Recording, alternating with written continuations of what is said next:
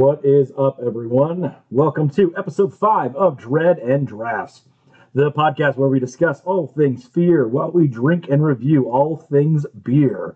I am John, and with me, as always, are my co-hostesses with the co-mostesses, Jen. Hello. And Annie. Hello. Are you following the rules? Because you better be. Just remember, be good to him, and he'll be good to you.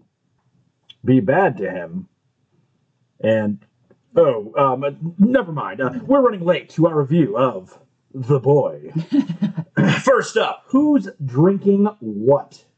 All right. Annie and I are drinking a nice cherry chouffe, and I will let Annie give you the deets on that. It's a Belgian beer located in the Ardennes region of Belgium. In the village of Oshouf. I'm saying it wrong, but that's okay. It's delicious. It's pink. It's got a nice cherry flavor to it with just a slight bitterness on the finish. And I just love the little gnome. I love the flavor of this beer. So I think, go out and get you some. It's adorable and delightful. You could drink it with a group, or if you're gnome alone. Oh. Right? I hate you sometimes, I know. All right, and then myself, I am absolutely enjoying this fantastic new beer that I came across, and it is the nectar of the Mexican gods, Treos Cerveza. It is brewed by the Lincoln Beer Company in Stevens Point, Wisconsin. Legit one of the best cervezas I've ever had. Absolutely outstanding. Danny Trejo, face is on it, name is on it. Yeah, and absolutely very appropriate for the podcast because he is one of our favorite actors as far as horror movies go. He has been in a shit ton of horror movies. Actor in general, one of our favorites. Oh, yeah. But yeah, as definitely one of the, I honestly think one of the kings of horror because he's in so many different movies. Mm-hmm. Always outstanding. And honestly, I feel like he would be the cool kind of guy that would be awesome to just sit back and have a beer with. So well, he plays fucking Animal Crossing. I remember when I saw those videos and I was like, dude, I want to be Danny's friend on Animal Crossing. How cool would that be? Can we play Animal Crossing with Danny Trejo? So Danny Trejo, if you're listening, it would be super cool if you came to do an episode with us. We could review one of your favorite movies. Oh, hell yeah. That would be amazing. Outstanding. So. All right. So you guys all ready for your question of the episode? Probably not. Probably not, but this is going to be fun. It's a little bit simpler. So put yourself in the same situation as Greta. You were offered this just ridiculously silly, easy job of babysitting a doll. Well, you don't know it's a doll. If they've watched this movie and listened to this review, they know it's a fucking doll. So let's just say you get there just like her and you see it's a fucking doll. There's a list of rules, however, that they give you and you, quote, have to follow. Nice amount of money, giant empty house, you're all alone, except for the person once a week that brings you food, no internet, no cell service, and these people are leaving. They are in a hurry to get out the door.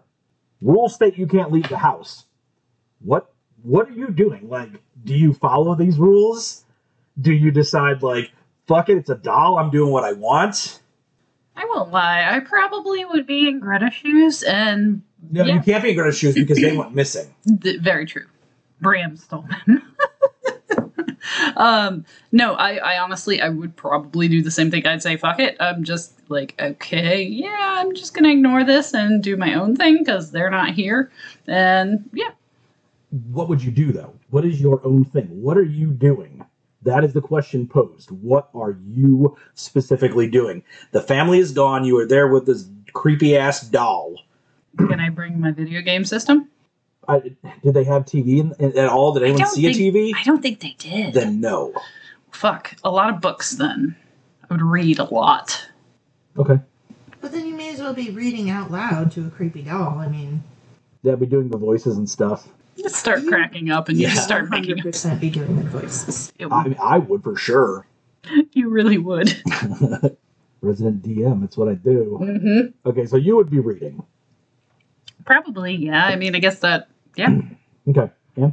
I would at least be following the rules, at least initially. It would take a while for me to be like, oh, well. and is too much worried, like, these motherfuckers videotaping me, like, are they watching to make sure that I am not, that I'm following these rules for a fucking doll? I think initially, like, I would be like, this is too strange. I'm going to go ahead and follow the rules for a little while. And then, like, gradually start breaking them. Maybe not on purpose at first, but then, like, okay, give it an inch, maybe another one. Pretty soon, I'm reading and sitting outside by a fire and, like, having a good old time in this giant house. But I don't know, I think I'd still try and follow some of the rules. To me, I have a fear, like the dolls and puppets and things like that, they creep me out. So that's just something that has always kind of creeped me out. So I would have also been kind of creeped out by the doll, like carrying that thing around and whatnot. I've been like, yeah, I really don't want to be doing this.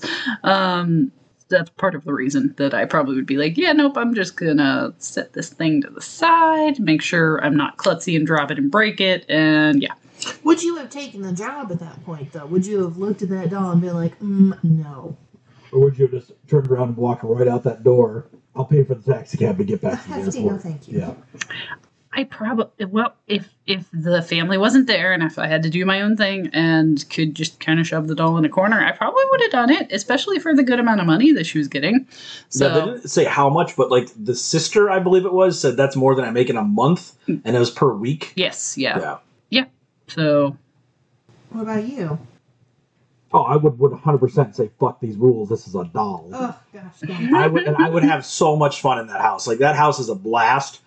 Like, I'd have such a great time. I would read, I would write. I'd probably turn into like a Shining thing just with me and the doll. Like the doll would be Danny, and I would be Jack Torrance. Like eventually, I'd start screaming at the doll just out of sheer insanity because I'm talking to myself. And occasionally, I get to talk to Graham, who is like the Scatman Carruthers in this instance. And like okay, he comes by and goes, "Here's your food. How's it going? Here's your money."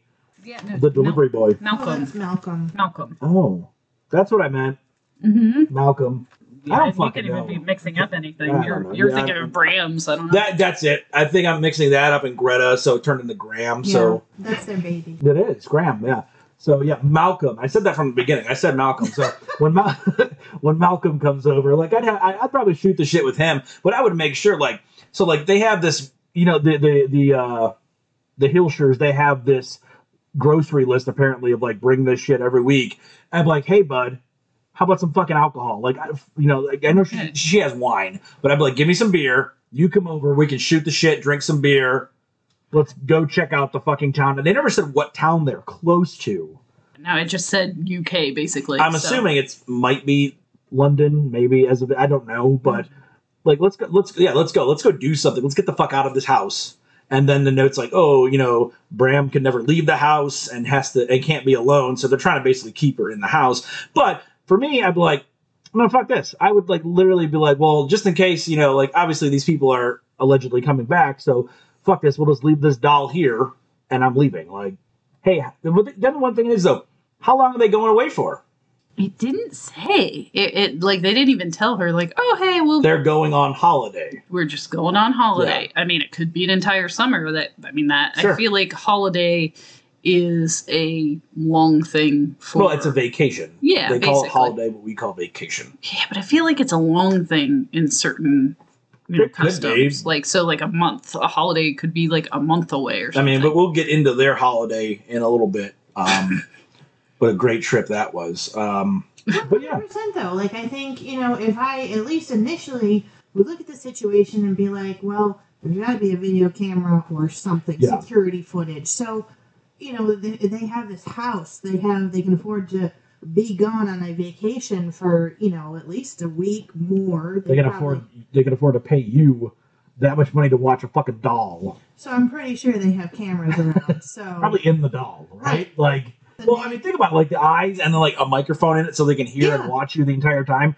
Is this dumbass actually doing what we told them to right, do? like that's a 100% nanny cam Oh, yeah. situation. So 100%. And then they show up and they're like, oh, you passed. Here's the real baby. You're like, oh, that makes so much more sense now, you crazy. Here's the real kid.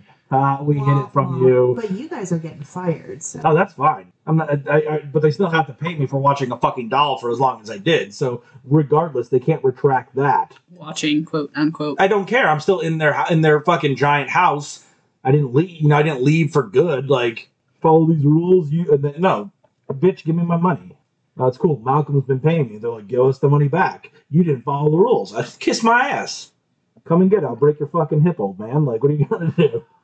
All right. So, shall we hop into it? Absolutely. All right. So, I think we start off on like the view of the car. Mm-hmm. Yeah. The taxi. Yes.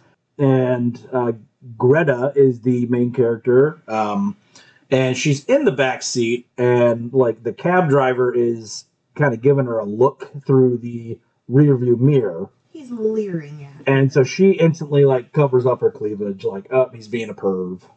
And then she kind of like tucks back in and falls asleep. Then we see this view of the house. The estate, which is just a fucking mansion, basically. It's ginormous. And like this really cool atmospheric piano. It's not quite the lullaby that it turns into later on, but like certainly just creating the mood. Like you're like, oh, this is gonna be a creepy Victorian movie. It's, it's not quite Victorian. We're saying 2016, 2015. Yeah, so it's like modern times. It's just a really nice fucking house. Older house. So the cab driver wakes her up. He keeps trying, and he eventually wakes her up. He's like, this is the only way I figure out how to wake. Fucking shake her, dude. Like, Bitch, get out my cab. Couldn't think of any other way to wake you. How about lay on the fucking horn or something? Or like, start the car, back up, and then just floor it really quick and hit the brakes. Like, well, I mean, they're supposed to be in Great Britain, so they're very polite. Yeah, they're not Americans who are assholes. Right. Allegedly. Well, you're the one who just said you would floor it and just hit the brakes real quick. So yeah. it's a good thing. It's a good thing he's not a cab driver. But he takes care of old people, so yeah. But her ass was sleeping, and he was like, well, I don't want to like do anything else, but here, I'm just gonna rap on the window until you wake up. So then she offers to pay him how much. He's like, oh, it's already been taken care of by the Hillshires, and your bag's already inside. Fuck off. And he gets in the cab, and as she goes inside, you hear the cab drive off. And he said, wait in the parlor, is what he said. So immediately she goes in, she's like, cool. Because they weren't home. Directions out the window. Yeah. Take off my shoes. That's fine. That's what you do if you're polite and American. You don't want to try to mud in. But then she's like, well, never mind the parlor part. I'm just going to start snooping. Literally does. Like, does not wait to start to wandering. I was wondering if, I had seen the preview, so I knew she made it a little bit further into the movie. But I was like, this is how people die immediately. Like, the first death in a horror movie. Stand here. Wait here. Nah. She's like, well, no one else is home. Not my fucking house. Let's go check this out. And she does. And she goes a wandering. And she hears something upstairs. She does. Yes. And so she kind of goes up, and she goes into what we can assume is the child's room. Toys and everything, tiny bed. So she's kind of like taking a look around there. And that is when I don't know, do we hear him before he says anything? Because she's playing with that dog toy. You don't really hear Malcolm when he comes in. Yeah. I do want to call attention to the toys. Like, those are older toys. Yes. Those are probably the father's toys from when he was a little boy, commingled with maybe some of whatever this kid is. But they're too old to be just from the age of the child. Well, yeah, because we fast forward, and when we do see a certain thing, there is a date, and I think it was like 1983 that the child was, that Brahms was born. Yeah. And so in 1983, like, yeah, these are definitely the father's toys, because like this kid should have had, like, he should have had like fucking like He-Man toys and shit like that. Like, well, He-Man toy. I mean, 1980, yes, but she's walking into the situation. She's going to take care of an 8-year-old kid. Yes. Bottom line is, yeah, toys don't match the age. So then it's like, this family has a fuck ton of money, but the kid doesn't have toys from his era. And you can kind of excuse that, saying like maybe they're a little hoity-toity, a little. Very hoity-toity. Very hoity-toity, but maybe To the point where maybe he has some organic wood toys squirreled away somewhere, like his parents don't want him to have plastic. Mhm. So I don't know. You can excuse it a little bit, but some of those toys look dangerous with sharp corners and Yeah, he should have had He-Man toys. I agree. lead Yeah. paint and Stinkor. He should have had Stinkor. Absolutely. That and like the Hulk Hogan wrestling toy. And, Yeah, the wrestling buddy. yeah. Well, that was like early '90s though, so he Yeah. may or may not have had that. Pending. But yeah, he should. I mean, there should have been. But at the same time, I do get it. It's But yeah, he should have. He should have more like '80s toys. Mm-hmm. Like, let's see some fucking Teenage Mutant Ninja Turtles on the shelf. Like, Fuck yeah. that'd be fucking righteous. So then, Malcolm Malcolm scares the appears in the shit out of Doorway her. scares the fuck out of her. She drops the dog. the dog toy. It was a dog toy. Oh my gosh, Not an you guys actual were dog. not going there again. This is actually a movie where you don't see a dog die. I mean, you see some dead rats, but yeah, no pets die. So Nothing. When- No animal that you actually see die yeah. Or hear die. You just see dead rats and traps. Mm-hmm. Trigger warning. Yeah. Trigger warning.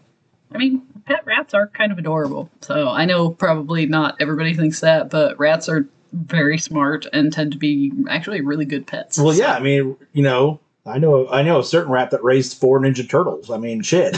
So, He did a great job. amazing job. Depending if you're Looking at the movie or the cartoon, he was either a like a martial arts master who was a human and then changed, or he was a rat that touched some of the ooze and changed into Splinter. So But anyway, Malcolm walks in the room and scares the crap out of the Greta. crap out of her. She's like, whoa! Ah! Drops the dog toy. He's like, cool. He's like, oh great, another Like, one. I was trying not to scare you, but yeah. So she's a little jumpy. Basically, She got caught where she wasn't supposed to be. Yeah, It's she was true. not in the parlor. But then again, she's coming from America, so like, what is a parlor, right? Like, how many of us can be like, you walk into a house and someone's like, go wait in the parlor, and they leave you in the fucking, outside the house. In the foyer. No, she was still outside the damn house. she could have been like, "Oh, they have a beauty parlor in this house. Like, oh, I'm gonna go get my hair did."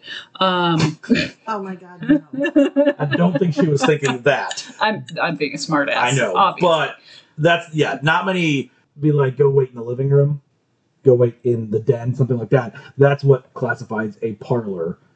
But, she could have been like, fuck, I don't know. But at the same time, she did hear the noise and go wandering. Go, hey, who's there? Classic horror movie trope. Mhm. You guys there? Hello? Dead. So then you see them in the kitchen kind of putting away groceries, and, he's joking around with her and talks about the gift. Some people read palms, some people read Tea leaves. tea leaves. I read, and sees her chewing gum. Just fucking around joking with her. He's flirting grossly with her. Oh, yes. Spit in my hand. And so he kind of guesses some shit, and she's like, yeah, no. And then he guesses, oh, you have a dark past, you're on the run. And she gets very serious, and she's like, yeah, I'll just throw that away. I also I want to mention when he guesses some shit, he says that she's from Phoenix, Montana. Yeah, that was hilarious. So I was like, that's not a place.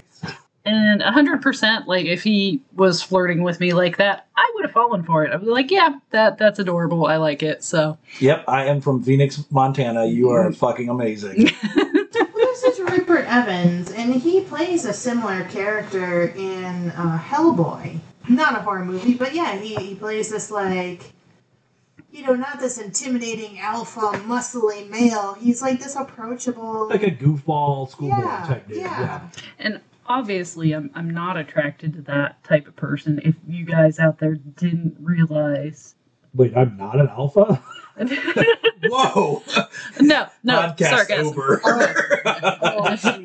Yeah, my husband is that exact person. If you hadn't noticed already, so Just muscle bound and. Yep. I was talking about the goofball. Oh, right. Yeah. The goofball.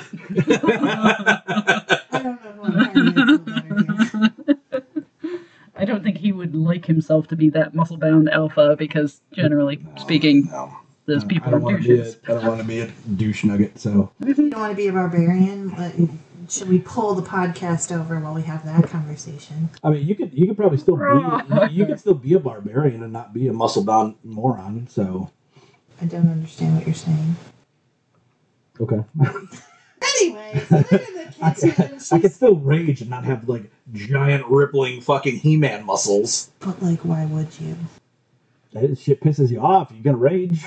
And do nothing about it. Not necessarily. You just start like trying to hit somebody and it just doesn't even touch them. Weak little muscles. And a weak little You don't muscle. need super muscles to fucking stab a bad guy. Yeah, that's when you're a rogue and you fucking do it sneakily. No, that's only if you do it sneakily. If you get pissed off face to face, I mean- you charge a motherfucker. I mean, I kind of did that in the campaign as a rogue, so I was like, nope, fuck yeah, and this. then what happened? I shanked him in the kidney, But then what happened to your rogue? later on, Well, what happened to your rogue? my rogue died. Exactly. Welcome to our D&D podcast, where we talk about Dead Kenkus. oh, Oh, Pissed off tiny goblins. it's too soon. Too soon. cause sad.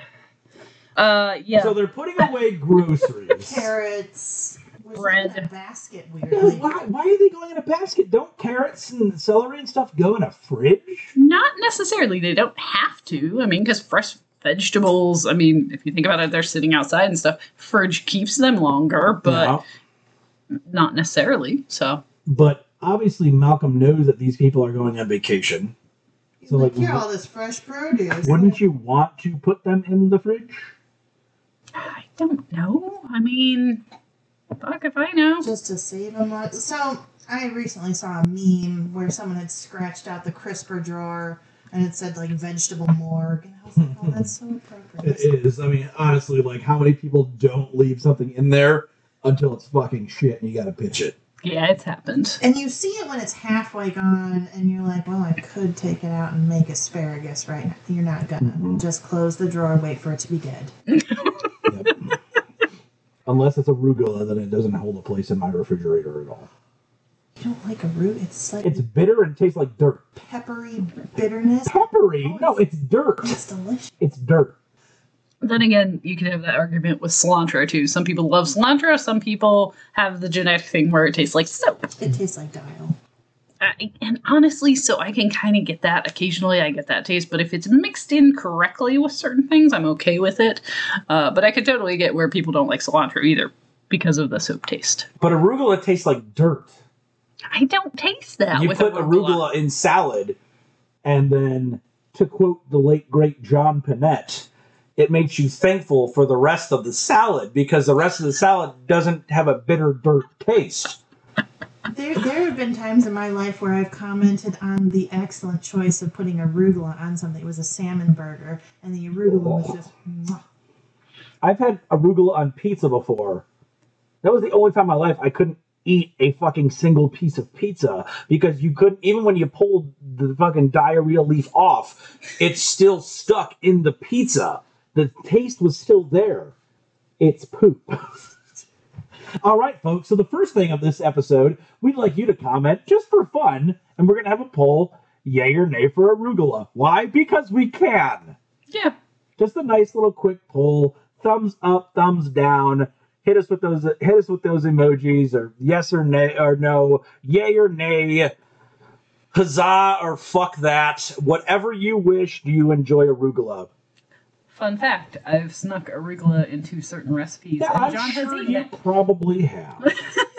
He was thinking this tastes like dirt, but I don't want to hurt Jen's feelings. Exactly. Oh, I'm trying to be polite. that's love. This That's is love. tastes like fucking dirt. I think there's arugula in that. I can't say anything. No, it's delicious. So anyway, they're in the kitchen. In the kitchen, but then hands her the bread. She grabs the, and she says, We're still on the We're grocery.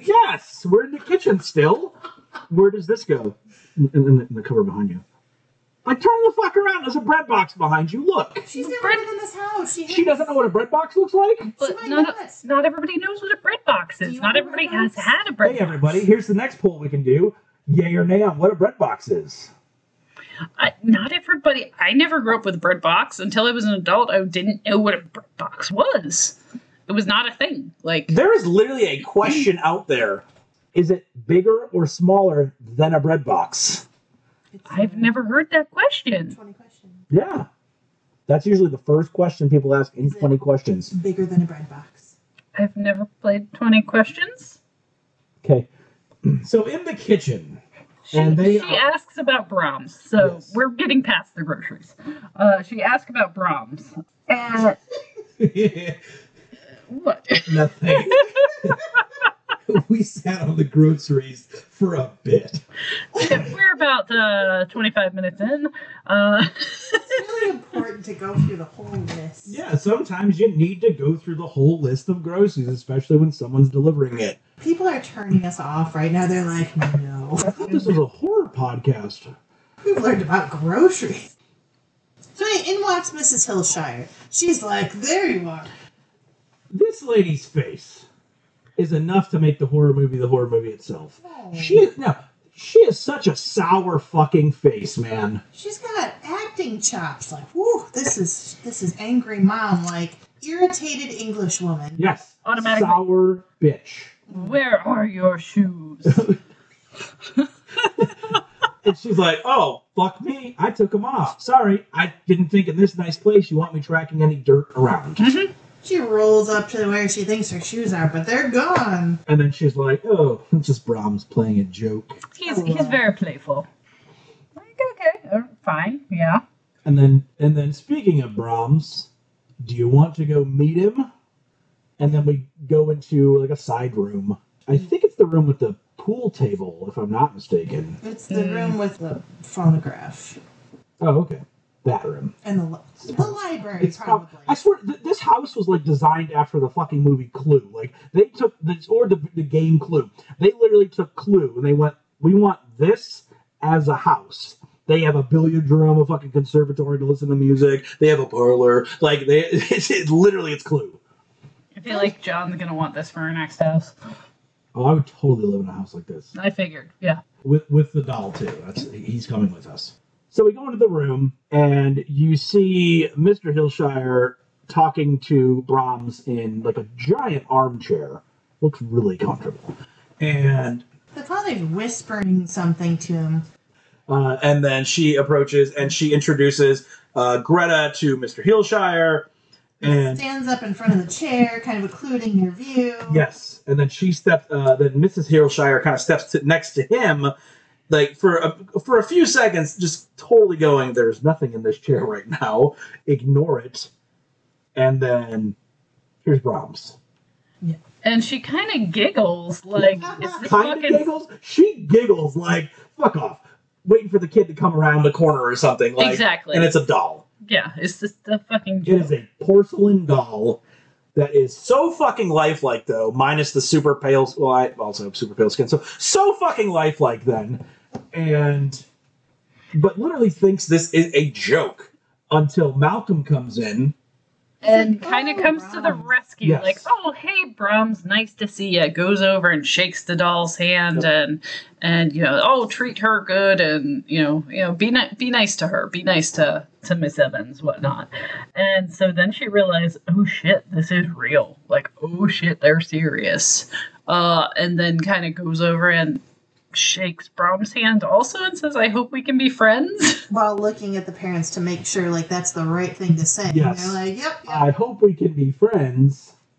So then you kind of see basically the mother showing her around, having her practice do things like, "Oh, when we do this, we get Brahms up in the morning, we change him, whatnot, and we wake him up and do this, whatnot." And she's like, "Well, go ahead, do it." And so she's just kind of like, "Oh, okay, Brahms, wake up, wake up." "Oh, would that wake you up?" That wouldn't wake anybody up. Come on, louder." And so she does it again, and she's like, "Oh, fine, let me do it." The mother's... He's not a baby. He's not a baby. Hurt him. Yes. She says, "Let me do it," but then she still doesn't give an example of how to wake him up. She just No. picks his ass up out of bed and then starts changing him. She goes, "I'd let her do it, but then we'd be here forever." Yeah. Bitch. On the way up the stairs, on the way to his room, she said something interesting, like, we've interviewed a lot of nannies, and you're younger and prettier than a lot of them. Yes. Like, why does that matter? That's a creepy thing to say. No, Very. he's fucking 8, dude, and it's a doll. And then so we talk about reading lessons then. We read poetry and stuff. And I kind of laugh because she's like, I know all the words to green eggs and ham. It have to be poetry, dear. And she has her practice and it must be in a loud, clear voice. A loud, clear voice. And she's like eyeing her very specifically. And Yeah. And then the music appreciation. And he likes it a bit louder than I do. prefer, yeah. But he loves his music. And then she turns on the music and it's fucking opera music that, yes. so loud. Yes. I mean, drinking and the music. The music is really fucking loud. So is Hannah drinking in the background. Oh, that's fair. She's a dog. And then, so they kind of go to, like, the food then. We don't throw anything out. This is a country home. Do you know what that means? We're constantly battling the elements and whatnot. So we put the food in the freezer. So the food that you're pretend feeding the doll Brahms. That you cook Exactly. to then freeze. Yeah. And then she harps on, like, the vermin, like the rats and stuff. Yeah, and we that's why don't- they do this and they don't throw stuff away. And the father kind of shows her outside, like, showing her the rat traps, whatnot. We don't want rats to get in the walls. Brahms hates animals, or, like, hates... Something like that, yeah. Something like that. He's shy and he doesn't cotton to animals particularly. Yeah, so they're worried about rats getting in the walls, which we kind of find out later why. And then don't use the fireplace. Don't use the fireplace. The last tradesman we had at the house painted the windows shut. LOL. Like, what a thing to excuse in this giant house that, must be really expensive to keep up, that you allow someone to paint the windows shut and not be like, come redo this. Yeah, exactly. And I mean, for the simple fact, like, let's just even say that these people don't have, like, air conditioning throughout this house. Wouldn't open windows then be amazing during the summertime in that house? I mean, you feel like a big old house like that, a few open windows would create an amazing draft throughout that building. But we're just like, oh, they painted all the windows shut. Well, then there's an interesting moment here where he turns to Greta, the father, turns to Greta and says, I know this must appear strange, and I don't think it came on all at once, just rather little by little. Yes. But for all intents and purposes, our son is here. And just looks at her significantly. She's like, okay, yeah, I get it. Yeah, Like, she didn't get it. no, and he's like, great. Yeah, like, he literally went, oh, you do get it. Like, you get it. And like, literally thought that she 100% understood his innuendo. Like, and he's like, oh, fucking fantastic. Then let's go. And she's like, And the whole time, the mother is watching them outside, like, up from, like, the second floor window or something like that, just staring down at them. So I creep, yeah. I'm a sour bitch motherfucker. But yeah, so then they're kind of putting Brahms to bed, ending their daily routine, whatnot, kind of showing her the thing, and they say, we need a moment to speak to him privately. Can you give us a moment? And so she's like, yeah, sure. And they shut the door, and like you hear them kind of whispering, whisper, whisper, whisper. And then they open back up the door, and they're like, he wants you. He's chosen you if you'll have him, which I think is the creepiest fucking thing. He wants you, Miss Evans. like, she gets a hug from this woman who has, up to this point, shown no warmth or inclination to like her. Yeah. So then that night she's kind of talking to a friend, and they talk, about everything and whatnot. And then they talk about her ex and like the restraining order, and you kind of find out that, oh yeah, she actually did come here for a good reason. That she had issues with an ex-Cole restraining order, and basically he's been like threatening her family and friends and coming to the house and whatnot. And basically you kind of figure out that she came all the way to the UK to kind of hide from him. Yeah, it's not spelled out yet, but there's a lot of innuendo, a lot of suggestion. And she's visibly upset when she hears that this Cole person has been by her friend's house. And like, just make sure you do not tell him where I am or what's going on. So kind of go to the next day, and then you kind of see the mother like yelling at Brahms, like Brahms is acting up. I think you hear something like fall and break. And the mother's kind of yelling at him like, oh, you said you were going to be good. Greta is kind of observing the mother, kind of freaking out about whatever Brahms had done to make a mess of his room. She's like, she's got to be thinking, like, it is weird that this room is a mess and the mom is freaking out. And, like, did she make the mess? It's got to be what's going through Almost Brett's like an head. attention thing. Right. Yes. This lady's obviously off her fucking rocker. Right. Is she doing this for attention? And then the dad comes up again, very creepily behind her. We know that at this point she's a little quick to startle. But he comes up right behind her and he's like, maybe not that. He makes words with his mouth, not weird noises. But comes up behind her, startles her, and then he's kind of hustling the mom along, Mrs. Hillshire, to, we gotta get ready to go, my dear. And it seems like Brahms likes you so much, and, we're excited to be on vacation for the first time in such a long time, and really selling this departure as what they need to do right now. They can't stick around. And as they're kind of leaving, they're talking. The father seems a little off. It's important you follow the rules. They printed out a whole list of rules for her, basically, that she has to follow each day. And so the father seems off, and then basically they kind of say, be good to him, and he'll be good to you. Be bad to him, and the mother interrupts. She'll be good to him. She'll be good to him. A lot of worry in her face though when she said that. Oh, though. Like freaking out. You're gonna listen. Like read my eyes. You're gonna be good to him. Trust me. Fucking be good to him. And so they're kind of, of course she's like, yeah, of course I'll treat him like one of my own. And they hug goodbye, whatnot. As the mother hugs her, she whispers, "I'm so sorry." On the point of tears, Yes. Not just that she's sorry that they're rushing out, but like something significant is going on in her head. And Greta just isn't understanding the message that's being put across. Whatever it is. She's just like, but okay. Yeah, she looks overwhelmed, like, okay, what's going on? Obviously to us, we're like, big fucking red flag. So they leave. They head out to the cab, same cab driver as before, so dude must be like a local that it's just like, these people pay a shit ton of money. I got this.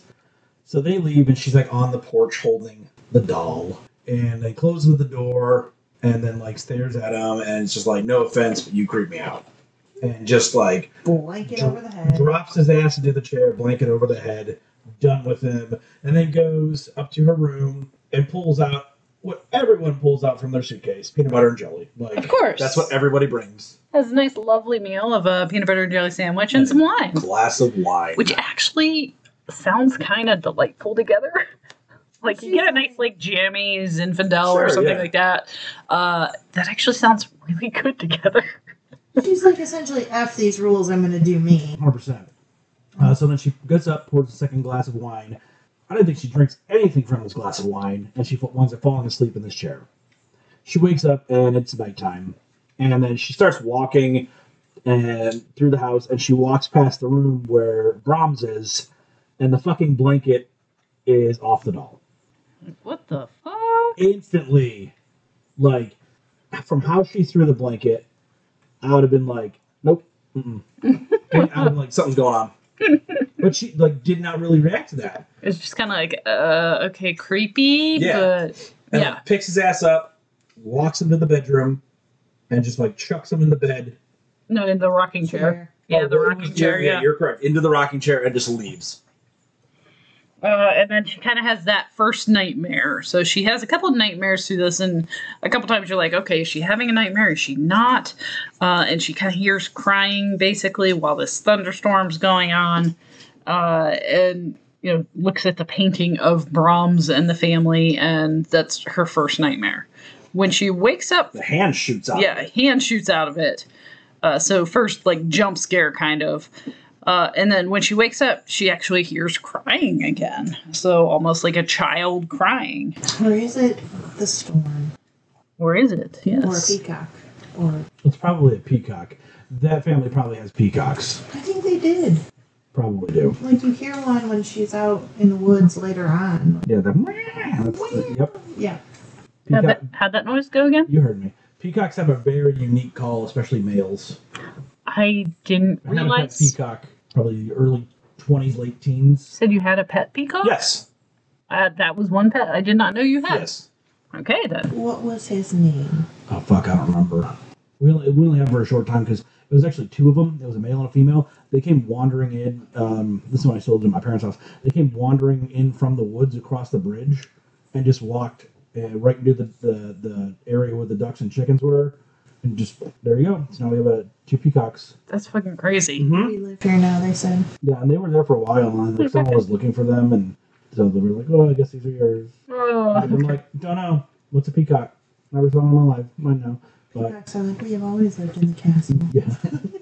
Oh, and I didn't know. That's what my first thought was. Like, I didn't know peacocks were around this area, but that makes sense that they were somebody else's pet that escaped or whatever. So, Yeah, people farm them. anyways, possible peacock noise, possible child crying. Didn't even put together possible peacocks in this movie, but I want to see your peacock. cock. Your peacock.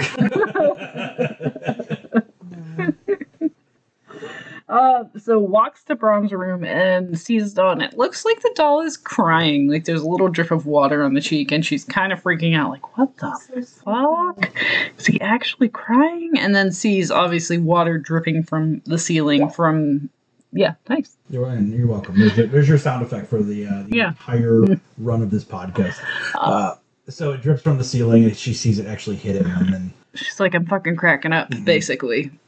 From there, Your first prank call. yes. The first phone call, she hears some weird breathing, and that's it, and just hangs up. and she thinks it's Colt or Cole. She thinks it's the ex. Is it Cole, or does she think it's Malcolm? No, she thinks it's Cole. Like she's concerned that it was him, like the ex that was calling her, with that kind of breathing in the background. That really, I don't know that she really attributes it to anybody just yet. Like it's just Like, a what the fuck? creepy Yeah, atmosphere yeah. thing in this creepy old house. Like because she's certainly not as freaked out about it as she is later on in the movie when it happens again. No, at this time it's more so like, oh, this is fucking weird, and then just kind of hangs up. And So then Malcolm comes again for the groceries and all that fun stuff. And it's kind of like, you could have warned me about Brahms. Is he coming for groceries again, or like why is he there the very next day with? That's a good question. Probably because he had the hots for her. yeah, I think he actually says that he, decided to make an earlier delivery. Yeah, to check on her, make sure she was Basically, doing okay. yeah. So probably because he wanted to bone her, but I don't know if he would have said that. I think he's a nice I don't think British he. boy from the village. I don't think he would have said that. But he was obviously hitting on her, and so he was probably in his thinking very it. shy way, but British he was way, yeah. His very British way. I would have fallen for it. Anyways, going on. So she kind of gets the story about the doll, and that She gets two stories about the doll, about the real Brahms. well, she gets the one right now, just the one. I thought so. Yeah, Just about the fire. here. Yeah, just the one story here about the fire. And the kind of a coping. Oh yeah, that he died like 20 years earlier or something like that. When he was 8 years old, 20 years ago, there was a fire at the house. He died. And then it's been like this for 20 years that, they ended up getting this doll and kind of a coping mechanism. Yeah, and then she's like, Greta's like, Oh, so wait, they've been living like this for the past 20 years? And he was like, I guess so. Yeah. And then he basically offers her a night out away from the house. So not a date, officially. Because she's like, well, I just got out of something. Well, he's like, no, I will take no pleasure in this. Co-worker. Yeah, just a co-worker. Obviously, we're employed by the same people. I just want to show you a good time. But, yeah, so offers her a not date night on the town. So she's getting ready on the phone with her sister. And Friend, I don't know if it's clear one way or I think the other. I think it is her sister, because I think at one point she pulls out a photo on her phone, and there's like a banner or something that's like sisters or some shit like that. yeah. And of course, she sees the doll staring from the mirror. Like there's a mirror that kind of angles into another room, and the doll's sitting on the bed. It's sitting on the fucking bed. Just staring what at her. point did she sit it on the bed? I don't fucking remember. She did. She moved it from the chair when it was dripping Yeah. on her. Okay. Or on his face, and then moved it to the bed. But did she sit it up on the bed? Yeah. Okay. Either way, it was fucking creepy Yeah, because so it was she like goes in staring there, directly at the so mirror. She goes and she, shuts her door, And, so she's on the phone with her sister, and her sister is obviously leading us into this chick is very predictable when it comes to dates. Mm-hmm. Do you have your coral dress? Are you drinking Some wine, yeah. Wine, yeah. And she's like, I know your pre-date stuff. Yeah. Like, this is your thing. this isn't a fucking date. And it's like, that's a date. Yes, yeah. So you can tell she's a little bit excited about Oh, it. yeah, absolutely. So then she gets off the phone with her sister and goes and heads to the shower, brings her dress in there and her necklace. And then as she's in the shower, you are getting this, like, camera view of something walking through the hall from Brahm's room across the hall to her room. Then, as she's they're showing, then they hop in the shower showering, and then you see the dress slowly get pulled off the chair it's hanging on. And same with the necklace. With the necklace, it gets pulled down, and then she gets out of the shower and she's wiping off the mirror, running her fingers through her hair. Yep, and she notices that there is a decent amount of hair that is missing from the one side of her head. Somebody cut her fucking hair, a chunk out of her hair, basically. And she's starting to get creeped out. But not enough to go fuck this place. Not yet. Hears a noise, and then kind of goes out, and the attic is now open. So we get the classic, hello, is someone up there? And at least it's kind of a threatening, she grabs the pokey stick in order to pull down the attic thing. Well, before we get there... Fuck you. Before we get out to the hallway, in her room, all the drawers were open. That was after. That was after she got down from the attic. After she comes down from the attic, after it opens, after the next morning, and she comes and everything's been rifled through. See, I thought everything was open when she went out. Nope. And then everything was rifled through, and then because then you see a blue dress hanging when she comes back down the next morning, and you see just clothes all over. I thought it was all the shit was open, so I must have been seeing a totally different part or something. Because okay, I could have sworn stuff was open, and then she went out and heard the noise in the hallway. No, it's after she gets unlocked from the attic later. So At this point, she's kind of still second guessing her gut feeling. She's did I really bring my dress and my necklace in here? It's not here, and I'm the only one in this house. And the doors are locked, the windows are painted shut. She's doing this mental checklist with herself, and then is looking for her junk. I think that's what it is. I think she's before she hears the noise in the hallway, then she must be searching for her stuff, thinking she brought it in the bathroom. Maybe that's what maybe. So maybe that's what it is. She's just kind of looking around. It's a bright pink dress. You're not missing that. It's weird. And then she hears a noise in the hallway, and she's like, "What?" Yeah, and somebody up there Malcolm, is that you? Or are you fucking with me, basically? And starts getting kind of pissed and decides, for whatever fucking reason, to go up the attic steps that are now open and pulled down. At least she grabs a pokey stick. Yeah. She grabs the pokey stick as a weapon, quote unquote. So she's not going up empty-handed oh, hello, who's up there? I'm going to come check. And this was a little different. This whole scene, this part of the movie, played out a little different in the original script. So, honestly, I'm really glad that it came out the way it did in the movie that is. But I guess in the movie that could have been, she was attacked. This is a tidbit I picked up on the internet, so I don't know how true or not true it is. But I guess at this point, she was going to get attacked as she was walking around looking for her stuff. There was, I guess, an extended walking around without a towel on situation. Oh, okay. Okay. So not in the attic. So pre-attic. Pre-attic. Okay. And does end up getting locked in the attic, but I think it played out better because then you see after the attic scene, whatnot, and Malcolm comes over and checks the house for the attic door swings up pretty quickly. And so it kind of puts that doubt in the mind that oh, maybe the attic shut on itself and locked her up there. But it's still, okay. She's up there in the attic and it's shut. And she's calling for him. He doesn't hear her. Yeah, because you see his car outside. He's knocking. He is oh, hey. Even though he has a key to the house. But, she's getting ready. He might be trying to be polite. Okay, I'm not going to. Change your mind. thinks he's getting stood up basically and leaves. She's trying to yell from the attic, like the little flat window. Brings me back to Christmas Vacation. Except there's fun. Like Yes. And he doesn't hear her, drives off, and she's like, fuck. And Turns around though, and as she starts walking, it's dark as fuck up there. she sees a shadow. She sees a shadow, like a torso and arms, and it's like right the fuck there. And so she like gets scared, falls backward, Knocks herself out. and she's out until morning. Gets up the next morning, and she looks over, and there's like a shirt like hanging on a chair or something like that. Mm-hmm. But there's a big difference between clothes that have someone in them and clothes that are just hanging on a hanger. And the night before, I paused and slowly crept forward through the scene. Like, there's space between the arms and the torso part of whatever. There was substance, but it puts that doubt in her mind. And that's okay. So obviously, we know that it was not a shirt on chair. Yeah.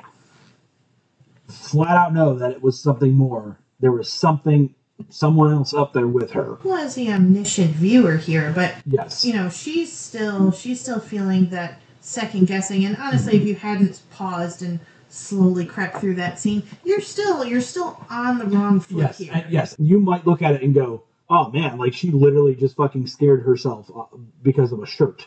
And then you might just just like she did, you just kind of casually wave it away, going, "Well, it was dark." That's weird, but Yeah, like it was not dark. sinister. It happenstance. I got scared because of a shirt. Now that it's light time, it's light out, and there's everything's lit up. Now I can see, hey, it's better in the light, because things are always scary in the dark, and your imagination plays tricks on you. You're hearing noises and stuff in this giant scary house, so you're gonna. Your mind is going to play tricks on you, and so this is where her mind is now. Like she's like, "Oh, I obviously saw this, thought it was something else. I'm foolish." Mm-hmm. So she does wind up getting a hold of Malcolm, and he comes over. And, But she sees the baby album up there too. yes, That's really important, I think. Like After she wakes up, yeah. Yeah. after she wakes up, she sees the suit of clothes. She's like, stupid me. Then she sees the baby album, and she's looking at these pictures of little Brahms, the real boy, and he's got like a quiet, sad look to him. And she sees the photo that was used to paint the painting in the hallway. And in the painting, his mouth has like just a neutral expression. It's Yes. not like happy. It's not super sad. But the picture that the painting is based off of, his mouth sits a little different. It's downturned. He looks a little bit more meh than the painting made it seem. So, Creepy Victorian kid. and I don't know if you just heard that a second ago, but I cracked open a new beer. So I cracked open Hop and Frog, and be prepared for this one. This is a mouthful. More ways than one. Yeah, more ways than one. Ooh.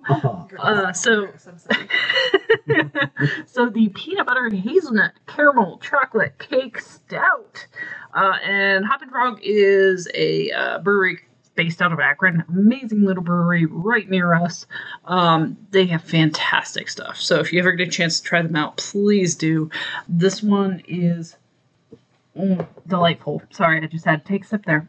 It is quite delightful. You get a little bit of everything in there. So I taste the hazelnut, I taste the caramel, I taste the chocolate. Let me take another sip. The peanut butter, not as much as the other ones, but it's still pretty damn good. So would recommend. Definitely quite nice if you like some darker stouts. So had to throw that little beer tidbit in there. So. This is actually a beer I picked up on the recommendation of someone I know at the bookstore. I was talking with him about beers he had lately, and he was talking about how many words were in the title of this beer. Just go to Hop and Frog and find their beer that has the most words on the can. That's what you want. Get it. but all of their beers are delightful. So. Boris the Crusher is a fantastic beer. Oh, it's fantastic, yes. And then their pumpkins in the fall, their pumpkin is great. They have a nice Scotch ale as well. It's called Out of Kilter. Yeah, amazing little brewery. We are lucky to have it right by us, and they kind of came out of nowhere and have really grown since. So she calls Malcolm to come check out the house, and he searches every nook and cranny, allegedly. every And- nook and cranny. Maybe not every nook and Not cranny, yet. but not yet. She comes down the stairwell and she's like, the heck happened to my room? Yeah. That's where she sees her room in shambles, kind of all the doors open and shit thrown around and rifled through. It is just full-on disarray of that room. So he checks everything, finds nothing. Windows painted shut still, doors were locked when he got there, still locked. And, he's not exactly, like, pulling her crazy, but he's like, I used to sleepwalk. Yeah. So he's giving her that out. She's like, wasn't dreaming, man. This actually happened. Woke up in the fucking attic, bud. Like, He's like, well, maybe it's the world's most polite burglar, Didn't take a thing, locked up after himself. She's like, no. But she feels better after Malcolm's checked it out. She feels relatively safe again. Regardless, he kind of stays with her for a while. They start playing pool and talking a little bit. Try to, just help her out and make her feel more comfortable. yeah, calm the mood and the situation down, and And this is where we get the second story about Brahms. the double story. Yeah, the double story, yes. I love how they describe it. The polite talk And the pub talk. and the pub talk. And you hear that and you know exactly what he's talking Before about. he's even going to say what he's going to say, you're like, I don't care about the polite talk. Yeah. Fuck the polite talk, Malcolm. Give me the dirty shit. And so the polite talk, he's like, oh, he was a good kid. Good kid, tragic ending. Yeah, tragic ending, but a great kid. And she's like, in the pub talk, and he's like, kid's a cunt. Like, Basically, he wasn't quite a lovely lad. He was downright strange. And then he goes into a thing where he was with the family and at a birthday party or he something. showed up for a birthday party, and Mrs. Hillshire was having a birthday party for the doll. Yes, and she was in there opening gifts, and Mr. Hillshire was out getting fucking drunk. So he sat down and, he was going to, excuse himself and leave, but he offered a drink and stay and keep him company. And then he asked about him. He asked that same question. What And- is he really like? What was he really like? He said one word, odd. And he'd been muttering, couldn't do it anymore. Yeah, I can't do this anymore. And we kind of see that in the beginning of the movie, too, where Mr. Hillshire is the one that maybe might be a little bit more honest or might be a little bit more hesitant about the whole thing. Where, He's fucking done with it. yeah, whereas the wife was still kind of hanging on, but at the end did say, I'm sorry, whispered it, whatnot, but she's the one playing privy to the doll thing, so he's doing it to make her happy. And here we zoom into another omniscient view of the situation. So we're listening to the conversation that Greta and Malcolm are I having. did love this part. I did too. It was I so did good. Too. And you zoom out and you can hear their words being carried through the intercom system, which you kind of notice on the wall. It's a big rectangle with a bright yellow light in the middle of it. So you see it and you think, well, that's a weird old house thing, whatever. But then you hear their words being carried tinnily up to Brahms in his bedroom. Yeah, the And doll laying in bed. big dead eyes stare, and he's like, How dare you call me odd? But he's listening and absorbing, and you feel that listening, even if the doll isn't moving at this point. But you feel like Brahms is getting, he's hearing this shit, and he's getting pissed. Mm-hmm. Just absorbing it all, just biding his time. Yeah, this scene was done so well, though, because you were like, man, if I was that doll, I'd be pissed too. Hearing them talk shit about me from another room. And you realize, he can hear things from all over the house. Everywhere. It all echoes back through that system throughout the entire and house. you saw that node in his house for the intercom system. You saw it in the music room. Yep. or the library, whatever room it is, where she was playing music to Brahms in the first place. So he can hear the music no matter where you're playing it from. He could be in his room, laying there on his bed, like he is when they talked about him. So yeah, that kind of gives a creepy vibe to it, for sure. And then I just have here that, like, after the scene, basically, she's on the phone again with her sister or friend or whatnot. I believe sister. And that basically Cole has been bugging the family again. And I guess he was knocking on the door or whatnot. And it didn't give a ton of information, but it said, he was banging on the door, wanting to know, hey, he wanted to send a letter to apologize. And the 10-year-old nephew, so, his son, her son, Greta's the sister's nephew. son. Yeah, Greta's nephew. That is her sister. Yeah, and that I kind of took that from that, basically, that it was her nephew then. Ended up giving him the address so that he could write her a letter to apologize for whatever it was. Yeah, he played the kid like a fiddle. Oh, yeah. I just want to tell her I'm sorry. Well, yeah, and so Greta's like, shit, well, I'm not going to read anything he fucking sends anyway. And she gets off the phone with her. And the sister is just kind of like, well, I'm sorry, he's 10. What do you expect? He was being threatened or, whatnot. He didn't know. And you, again, a 10-year-old, you really can't expect anything with that. So, yeah, so you kind of know that Cole now knows where she is. Or at least has the address to send her a letter or whatnot. Yeah, but then she, right before she hung up, she's like, well, I'm not going to read anything he sends anyway. And she has her second nightmare. This one was fun. Was it fun? Yes, I mean, you could describe it as fun, right? No. How would you describe it, Anne? Not fun? Well, no, she's hearing voices. Honestly, I just wrote the word nightmare, so... Yeah, and this is the one where I believe It's not widely spaced nipples in this particular reading of the movie. I believe this is where she's, like, looking in the mirror, and she hears a child giggle, and you kind of see a shadow run past in the background of the mirror. And that's what I remember of it, basically. Is that she has head turns or something. Oh yeah, she goes to look at the doll, and the doll head turns. Yeah, real like it whips back at her. Like, yeah, and that's again second jump scare kind of deal. Yeah, there's a couple jump scares and some creepy child voices in the background. Mm-hmm. So that nightmare happens. She wakes up, and again, kind of hears child giggles again, and you're like, what the fuck? And sees like feet shadows at her door. She opens the door and her missing shoes are at the door. And she's like, what the fuck? Yeah, this would have been my final straw. I've been done. The shoes? The shoes would have done it? With the shoes, and she goes to the bedroom. The fucking shoes reappearing after being missing for a few days. Yeah.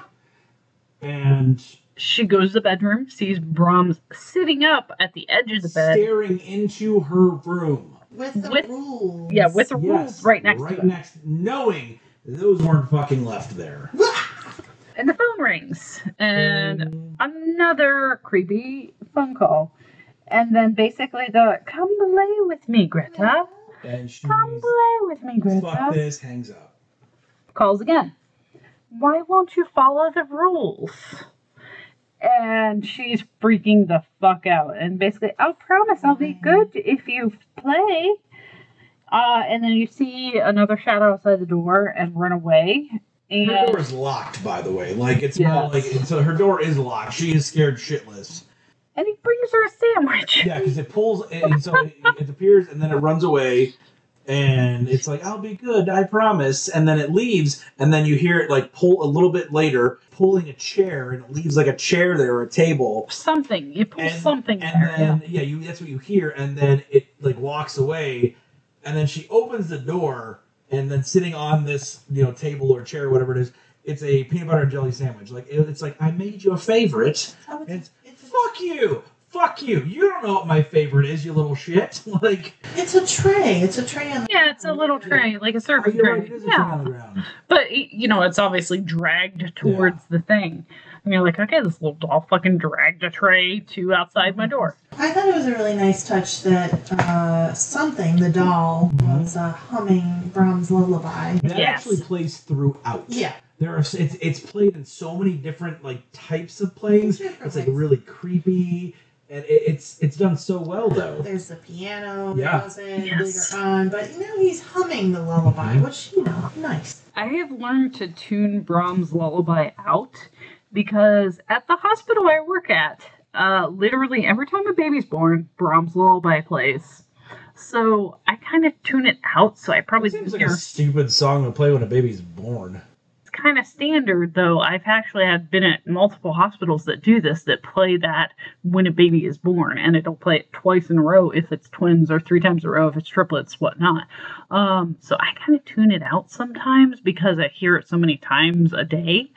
But it's pretty standard for the Brahms lullaby to play during that time. Yeah. Pick a different song. If that's pretty standard, let's do something else. Let's move up. Let's pick a I different don't. song. I feel like I should have looked at the history of this song and why it plays for that more. Well, probably because it's your typical baby song. Like, oh, there's a new. Yeah. Da, But- da, What da. song are you gonna play? Like break on through to the other side? How many songs are there out in the world? Your options are endless. But it's universally recognized as a lullaby. Yeah, it is. Yes. Why? Because it's tradition? I guess I don't know. Well, traditions are made to be fucking broken. So let's stop with that one. And we're going to piss off Brahms because obviously Brahms loves it. But don't give a shit. He's a fucking stupid doll. So let's pick a different song. Yes, Break On Through to the Other Side. That's the new song you need to suggest. That's actually quite hilarious. I really like that suggestion. I'm gonna talk to our hospital administrators and see if we can start playing that. Yep. Oh fuck. Oh.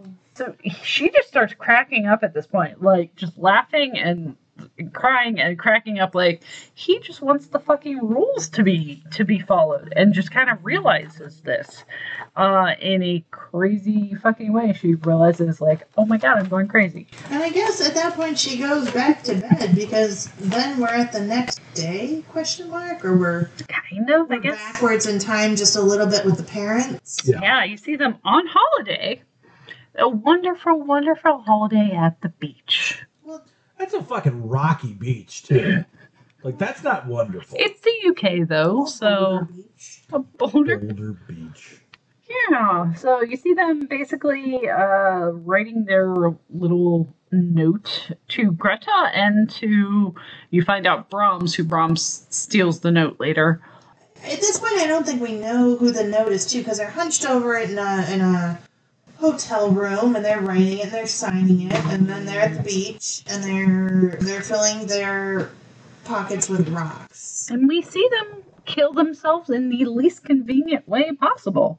Or I think that's kind of how I saw it. They literally just walk into the water with filled up pockets. A very British way to drown yourself. How is that a British way? Well, they have rocky beaches, and Fill your pockets with stone, weigh yourself down. they don't want to be messy. Is that a British thing though? And they're not wanting to be messy. Yeah. Is that a British thing? Yeah, I want to say one of the Bronte sisters, their lover, drowned themselves, and that like they sewed rocks into their pinafore, walked into a river. Interesting.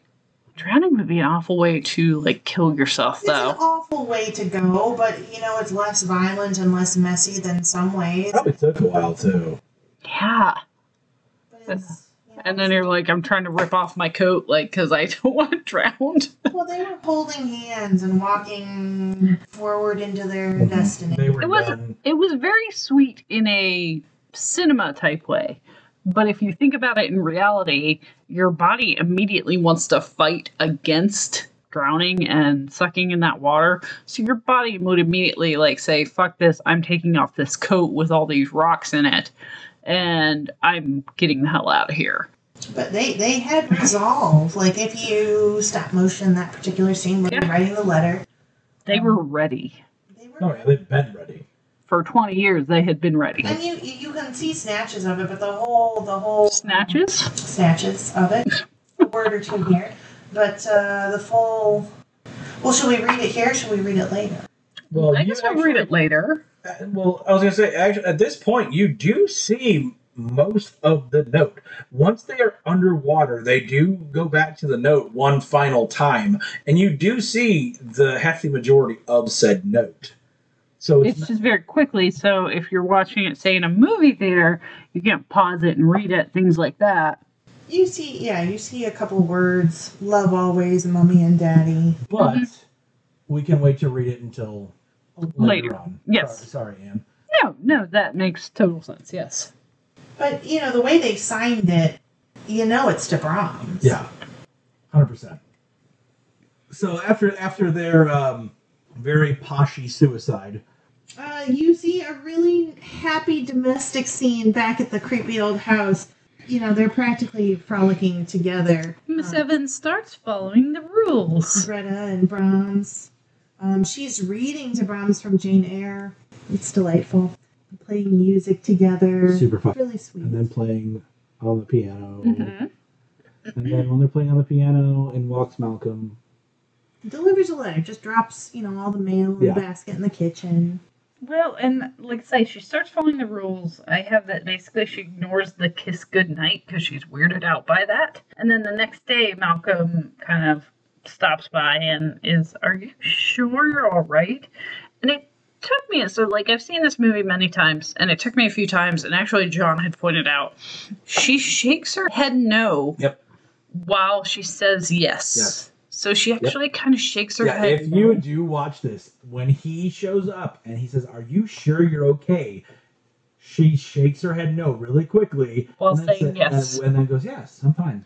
Oh, I took that as like a shaking herself, out of Oh, no, any no, no, no, other no. thoughts. It was shaking her head no because she knew that it would hear her if she said something. No, I don't I think don't so. know. I mean, I think so. I disagree. and it's possible because directly after that, she's like, "Is there a spirit in here? Can you hear me? Please show me a She sign." starts If there's crying. Yeah, because she's upset. She's like, "I don't know if I'm cracking up. I don't know if there's actually a spirit here. If it's gonna hear me." Then this part was kind of neat. Then So basically, she's sitting there with her like peeled pear or whatever fruit it was. I believe it was a pear. it was a pair. After Malcolm leaves, and she kind of says no to a night on the town, like, "Oh, I'm supposed to stay here," basically. Well, she was really cool and distant with him. And so she is sitting there with this pear, and she's like, "If there's a spirit here, please give me a sign, please." And she's crying, and she's kind of cracking up, and she's like, "Am I fucking crazy right now?" Yes. She goes to throw the pear away.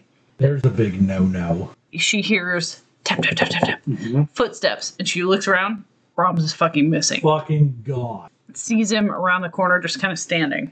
Yeah, he's like in the doorway of the kitchen in the hallway. And that's when she basically calls Malcolm again, says, "Listen, you need to see this. I thought I was crazy at first. I thought I was imagining things, but you need to see this." Well, and he thinks she's crazy at first. Well, I think there's been some time elapsed between that lunch. Like, Yes. Oh, 100%. Because she's had time to practice, like, The tests. the tests that she's been doing, where she's been drawing little chalk circles around his creepy little doll body, leaving the room, and then playing hide and seek. Yes. And that's what she tells him, because when we go in the room, we see Brahms sitting there with like the chalk line drawn around his ass and his legs. And then she's like, "Just what?" And so she erases it, sets him back down, draws a fresh line. So she's like, "So I'm not cheating." Draws a fresh line around him, closes the door, goes into her bedroom, knocks on her wall a couple of times, and goes back. And Brahms is still sitting on the floor, and he's like starting to go like, "Okay, I think like I'm done with the." No, please, one more time. One more time. And she's giving Brahms a pep talk. "I know you're shy, I know, but I need this. I need for you to show. Or else I'm gonna leave. I have to Yep. leave." Yes. And shuts the door again, goes into her room, shuts the door, knocks on the wall again, and you hear like something slide and then some movement, and then she kind of gets really excited and goes back into the bedroom, opens the door, and he's gone. He's no longer in the chalk line, and She's so excited. so excited, and like the look on Malcolm's face. It's like, what the fuck? Yes. Originally, he's like, "Yeah, okay, I don't believe this." And when this door opens again, he is just like, The holy fuck. And then they go, and he's like, "Where is he? Where is he?" She's like, "I don't know. It's a different spot every single time."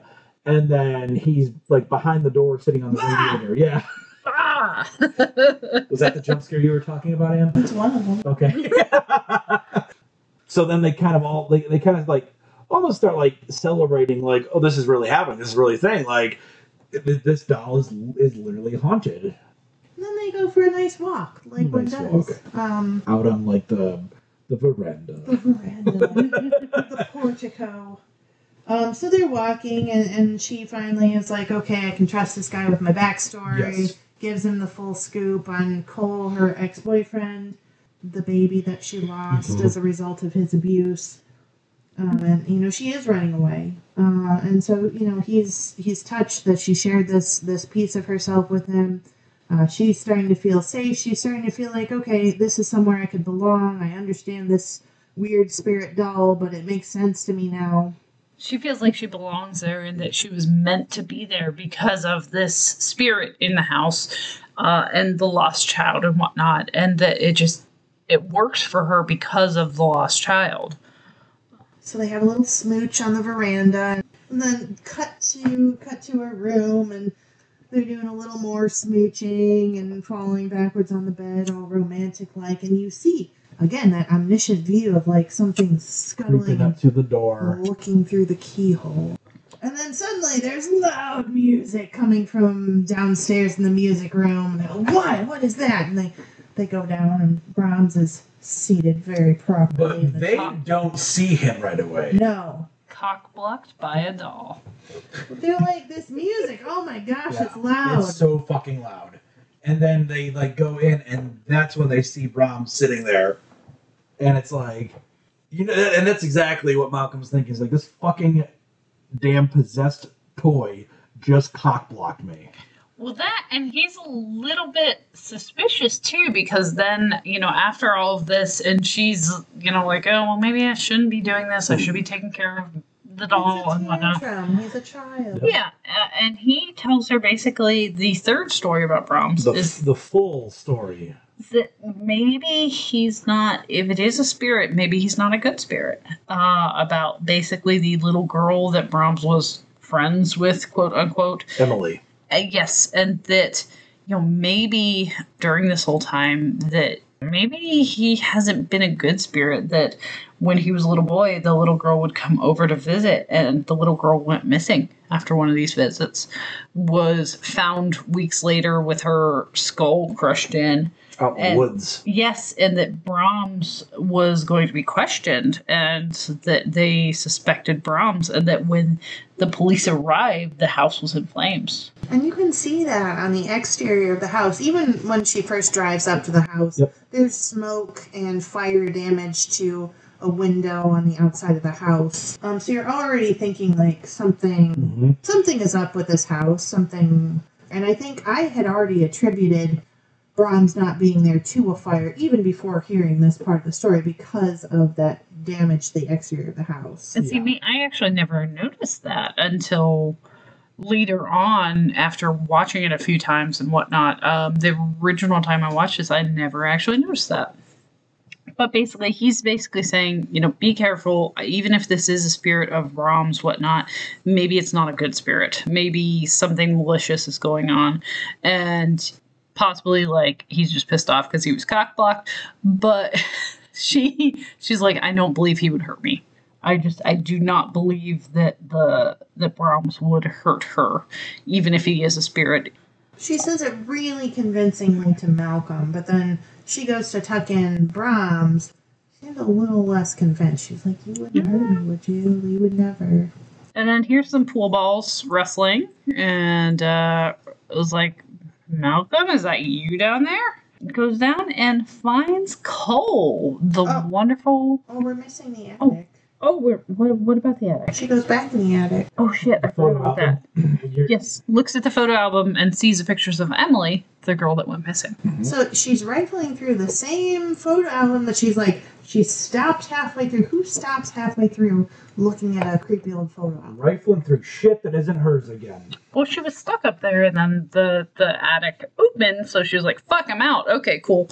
But now she's looking at it like, maybe I should look deeper into this. So she goes through the rest of the photo album and she sees pictures of Emily, the little girl, and Brahms is like side-eyeing Emily with like just a creepy deadpan face. 100% dead. Like, no emotion in this kid.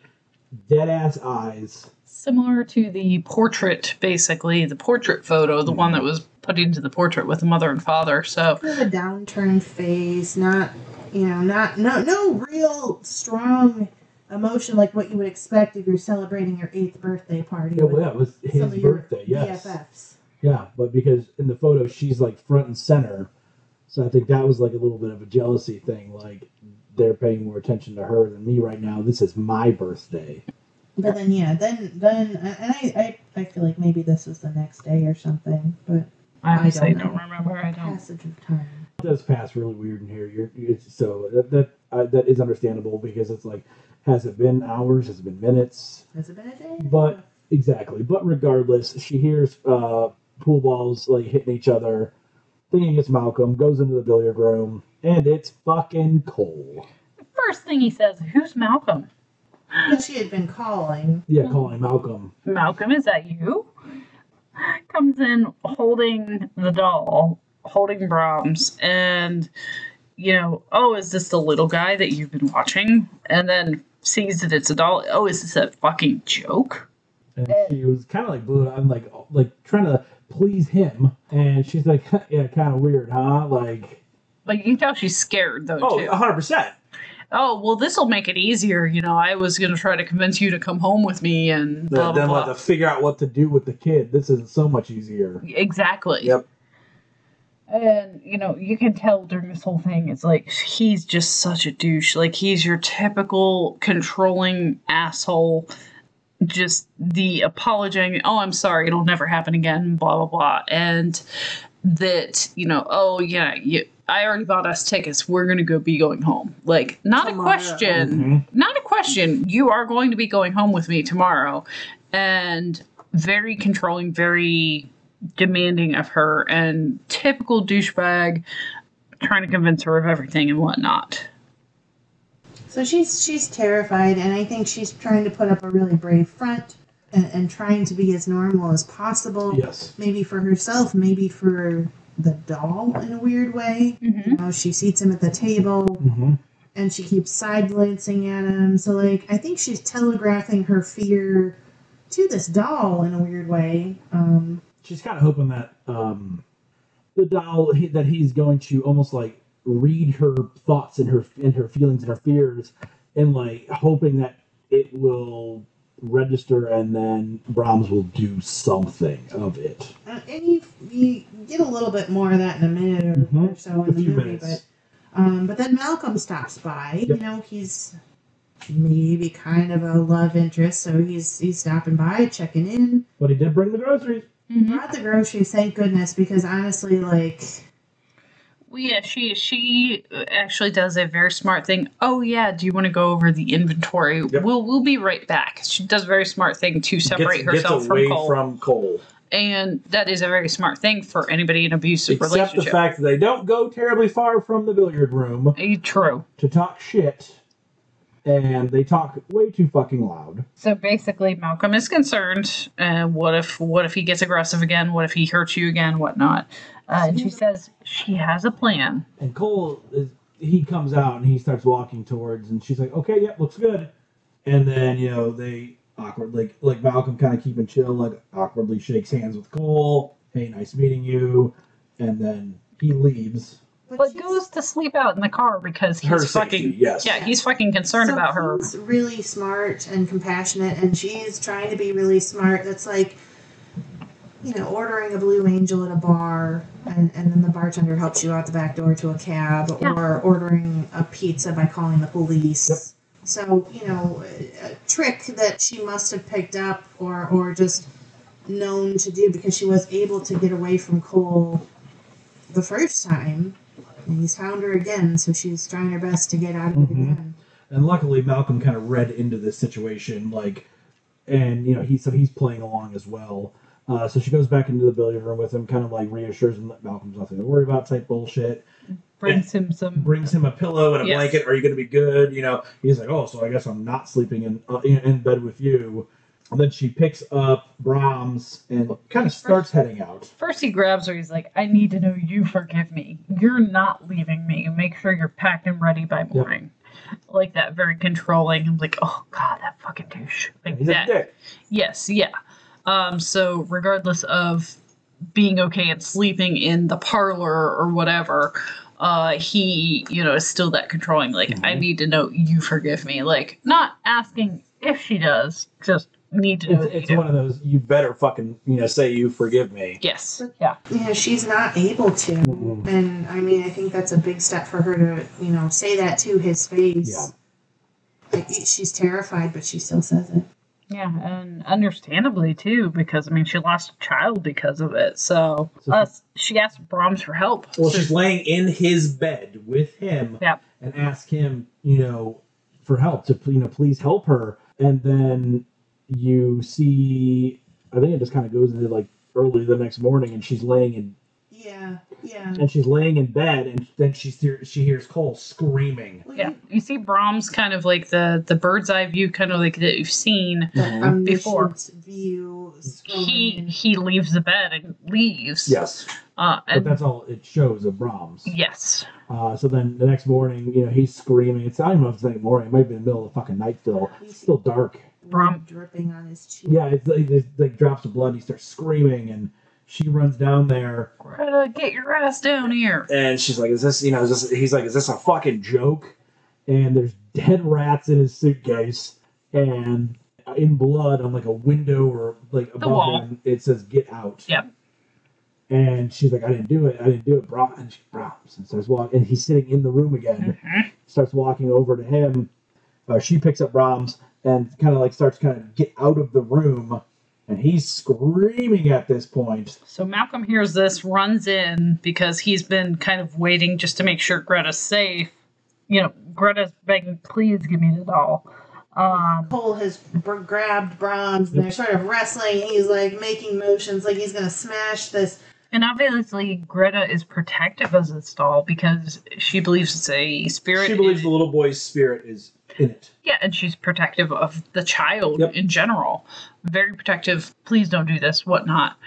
Malcolm runs in like, oh yeah, what are you part of this? Blah blah blah. And he's like, get your shit and get out, basically. Malcolm tells Cole. Yeah. Get out.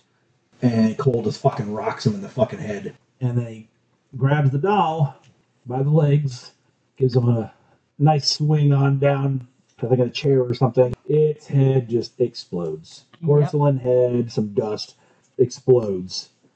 And it's like a slow motion, and you see this look of sheer horror on Greta's face as as it's coming down, and it breaks, and she starts like screaming and crying, and then like the house just starts fucking creaking and shaking. Well, you hear noises behind the wall, the lights flicker. And like frames start getting moved, like something's moving really fucking quick. And then he's listening. They're all kind of standing and listening, and it's kind of moving around like the room. And then he's like walking up close to a mirror, and he's basically like signaling like there's something behind this mirror. He's like, wait, let me listen to this. And then the fucking mirror just explodes. Cole gets knocked backwards and onto the floor, and then you hear the little voice again. Greta. And then we see a full-grown, dirty-ass dude in a porcelain doll mask crawling out of the fucking wall. It matches Brahms. Yes. It's dirtier. It's more weathered. It's awful. And I have to say, the first time I watched this, I was not expecting it. So for most movies, like I kind of can pick up on some of the twists and shit that come. I'm kind of usually really good for that. I'm like, yeah, that's going to be the twist. So I usually can pick up on things. This movie, I did not. That twist, I did not see coming. And so as soon as I saw this, I'm like, motherfucker. Yeah, I think that twist was probably one of the most unexpected twists of any horror movie I've ever seen. Like, I feel like M. Night Shyamalan Ding Dong would have been like, what the twist? Like, it probably confused his ass, and he is known for his movie twists, so... I still remember showing this movie to John, because I had seen it first. Yeah. I showed John, and John is famous for asking questions the entire movie. And I was like, nope, Yep, can't tell you. Can't tell you. Because I usually do figure shit out of what's going on Same, yeah. before the movie ending or the twist hits. Like, nope, I And cannot this tell you. one, I was literally on the edge of my seat. The house is shaking. I was like, oh my god, we're gonna see this ghost is gonna come on full on, be super pissed off, probably gonna be a demon or something. Nope, just a fucking shaggy old dude in the wall. Zoinks! Who broke my doll head? Like, and this dude is pissed, and like he jumps at fucking Cole, and he's like choking the shit out of him on the ground. Stabs him with part of the porcelain mask. Malcolm comes up first, and he's trying to get him, and he just like knocks Malcolm back with like a hit. It's like, fuck, this dude is strong as shit, man. And then Greta comes up, and she even shoves her back, and you see a piece of the doll head on the chair, and he picks it up and just stabs Cole in the fucking jugular with it. He doesn't just stab him though. He rips. stabs and like rips and grinds in there with the sharp side of the porcelain doll mask. And you know, everyone was upset. Cole was upset, Greta was upset, Malcolm was upset, but I don't think at any point that it had turned murderous on the part of Greta and Malcolm at this point. Like, in some horror movies, like, the protagonist is driven to the point where there's no other answer but to murder this guy. And they hadn't gotten there yet. And no, they hadn't. And Brahms was like, I got this, and he had arrived. Yep. Like, he had arrived at that point. Well, the final thing was like, you fucking broke my doll. Yeah. You broke the fake me. Yeah. And so Brahms took care of it. And you're fucking with my Greta. Yep. Because at that point, he was very controlling and possessive of her. Yep. And like Greta like runs over to Cole, who's dying on the fucking floor, like in tears, because I mean, like, even he, in her mind, didn't deserve that shit. No, it's horrifying. And then Brahms grabs her. He did deserve it, but yeah. So he grabs her, and and then at this point, I think Malcolm comes back in, and fucking clocks him in the head. So he knocks him down for a second, and they take off. And then they start making really stupid horror movie choices. The front door was right behind them. So the front door, I thought they were up in Brahms' room for some reason. But anyway, they're like, wait, let's run upstairs. Yep. Oh, don't do that. Like, to Greta's room, where they do lock the door. Well, they lock the doors, but... And then you see him outside the door handle, the door's shaking, he's pounding on it. And then they kind of do that. I really love how they do this in horror movies. They show the wall, they pan the camera as you hear the movement, and he's coming to her fucking closet. You realize, oh shit, he has access to the closet. But like, how would you not suspect that after seeing him explode out of a wall? Yeah. Like, dumb. It's stupid horror movie thing where like, oh shit, this is as sudden, and like, oh shit, and then you make the realization, shit, he has access behind the walls. So this reminded me a lot of actually an M. Night Shyamalan movie, Signs, where they're in the basement hiding from the alien invasion. Mm-hmm. And this used to have a coal chute in this basement, and they're like around the perimeter of a room, and they come and center on the little boy, and then there's his hand, and like, yeah, I was like, well, there's totally going to be access to the room that they've just locked themselves into. Yep. Idiots.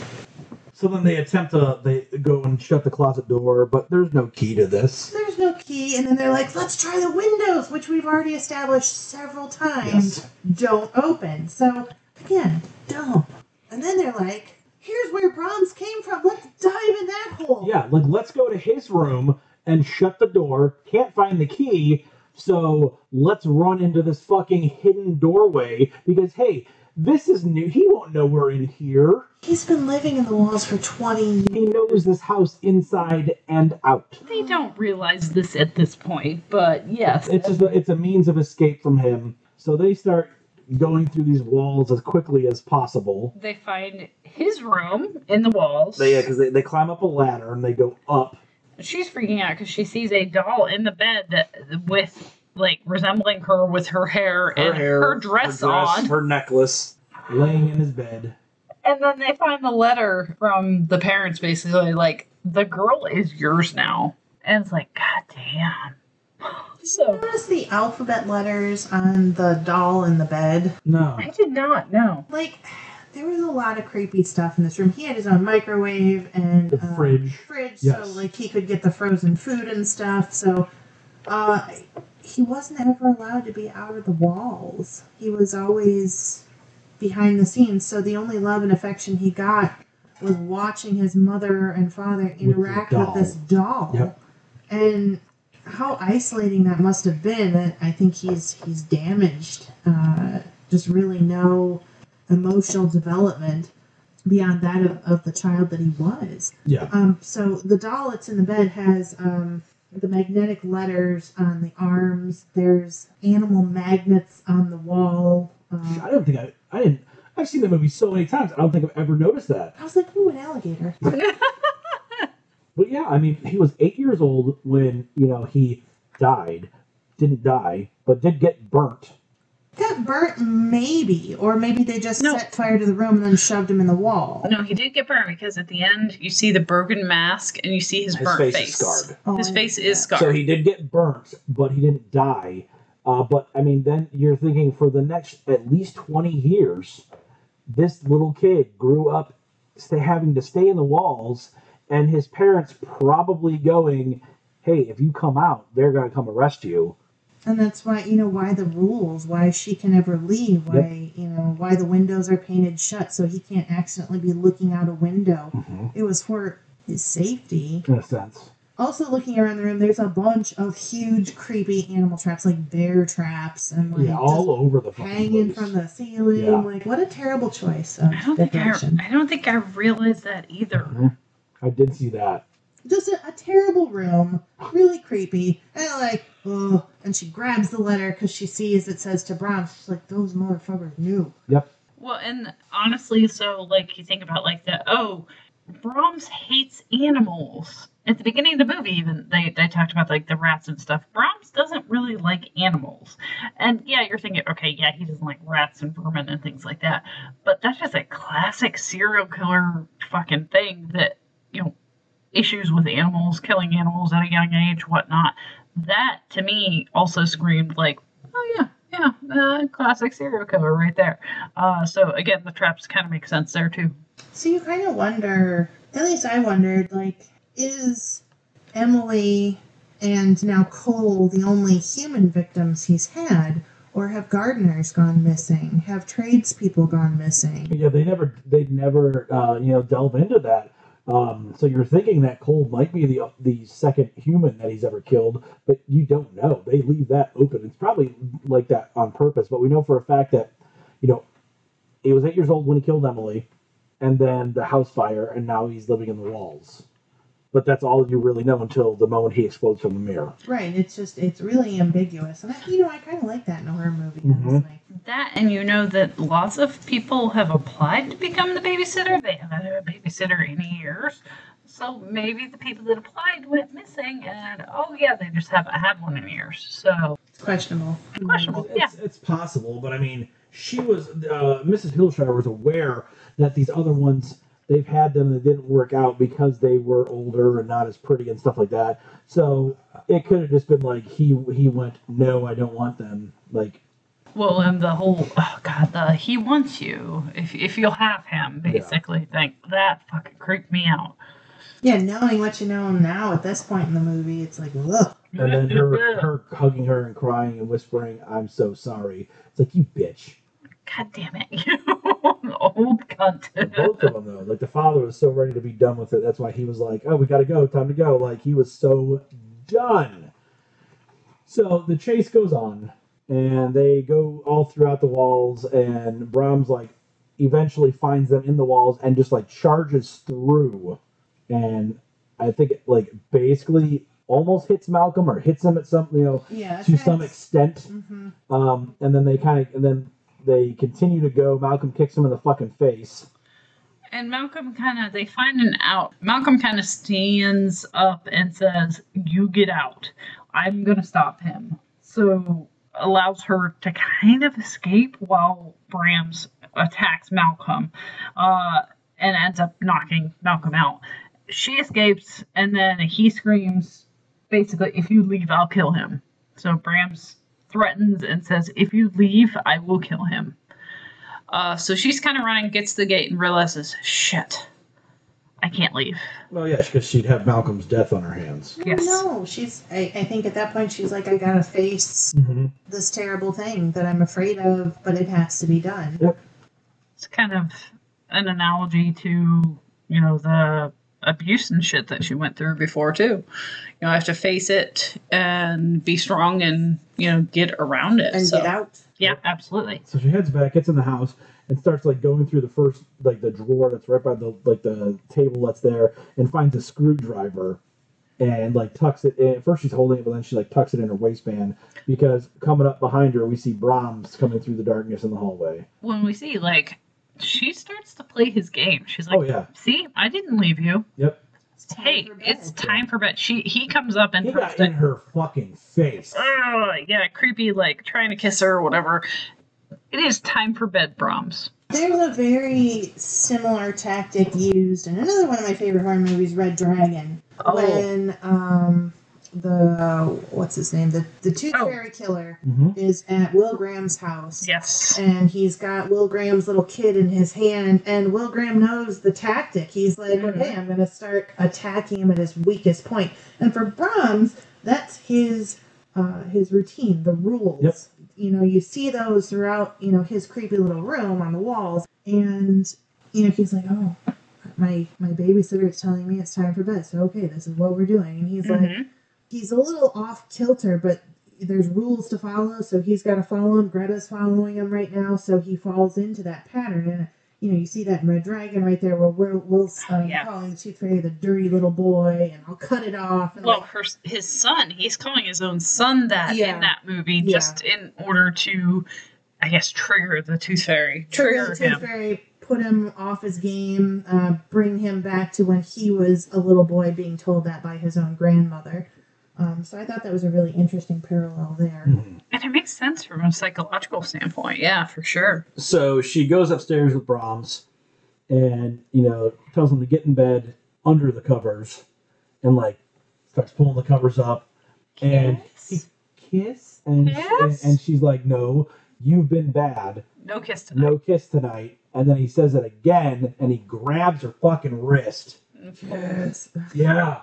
Yeah, and so but he's sitting up at this point, and he lays back down, and she leans in to kiss him, and then with the mask still on, he kisses her on the lips, and then she tries to pull her closer, Yes. really. and then she just fucking shanks his ass with the screwdriver right into his gut, and he gets pissed, throws her against the wall, gets up out of bed, grabs her, picks her up, and starts choking her the fuck out against the wall.